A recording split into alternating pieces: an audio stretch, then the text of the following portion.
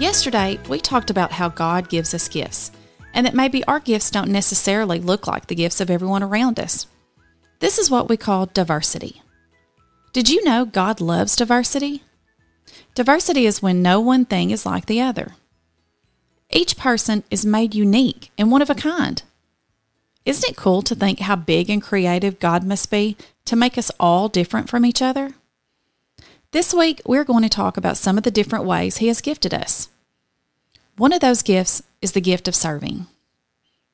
To serve someone basically means to do something for them that benefits them, and usually with no sort of reward or return for yourself. Some people naturally love to help and serve people, while for others, acts of service feel like more of a burden than an opportunity. 1 Corinthians 12 says, "There are varieties of gifts, but the same Spirit. And there are varieties of service, but the same Lord." This verse is basically saying there are a lot of different ways a person can serve, but it's important that we all serve knowing that we are serving for our Lord and Savior Jesus. Can you think of someone you know that loves to help serve you? It could be a teacher, or a nurse, or a police officer, or a soldier. A lot of people in these type of professions have been given the gift of serving by God, and they have chosen to use that gift through their job. These people use their gifts in the communities and churches where they live through their jobs.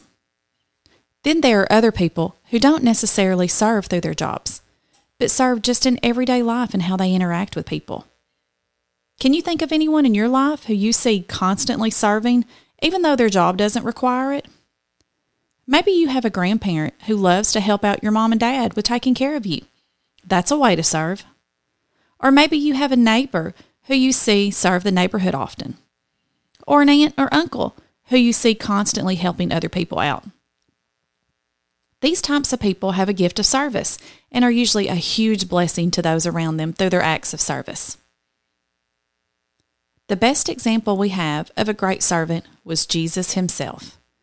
He came to this world, and even though He had every reason to make Himself king of the world, instead, He made Himself a servant and spent His time helping people who truly needed Him. He healed people. He talked to people who were different from Him and washed people's feet as a sign of respect to them. Mark 10:45 says, "For even the Son of Man did not come to be served, but to serve, and to give His life as a ransom for many." If Jesus, who was perfect in every way, wasn't too good to be a servant, then it must be important for us as His children to also serve those around us. There are so many different ways for you to serve someone in your life today. You don't have to be a nurse or a police officer or perfect like Jesus to serve others. We are all gifted to serve in our own special way. Wouldn't it be cool if everyone served someone else today? Think of something you love to do. How can you use that thing to love and serve another person today? Talk together as a family and come up with ways that each of you can take things you are good at or love to do and use that thing as ways to serve those around you.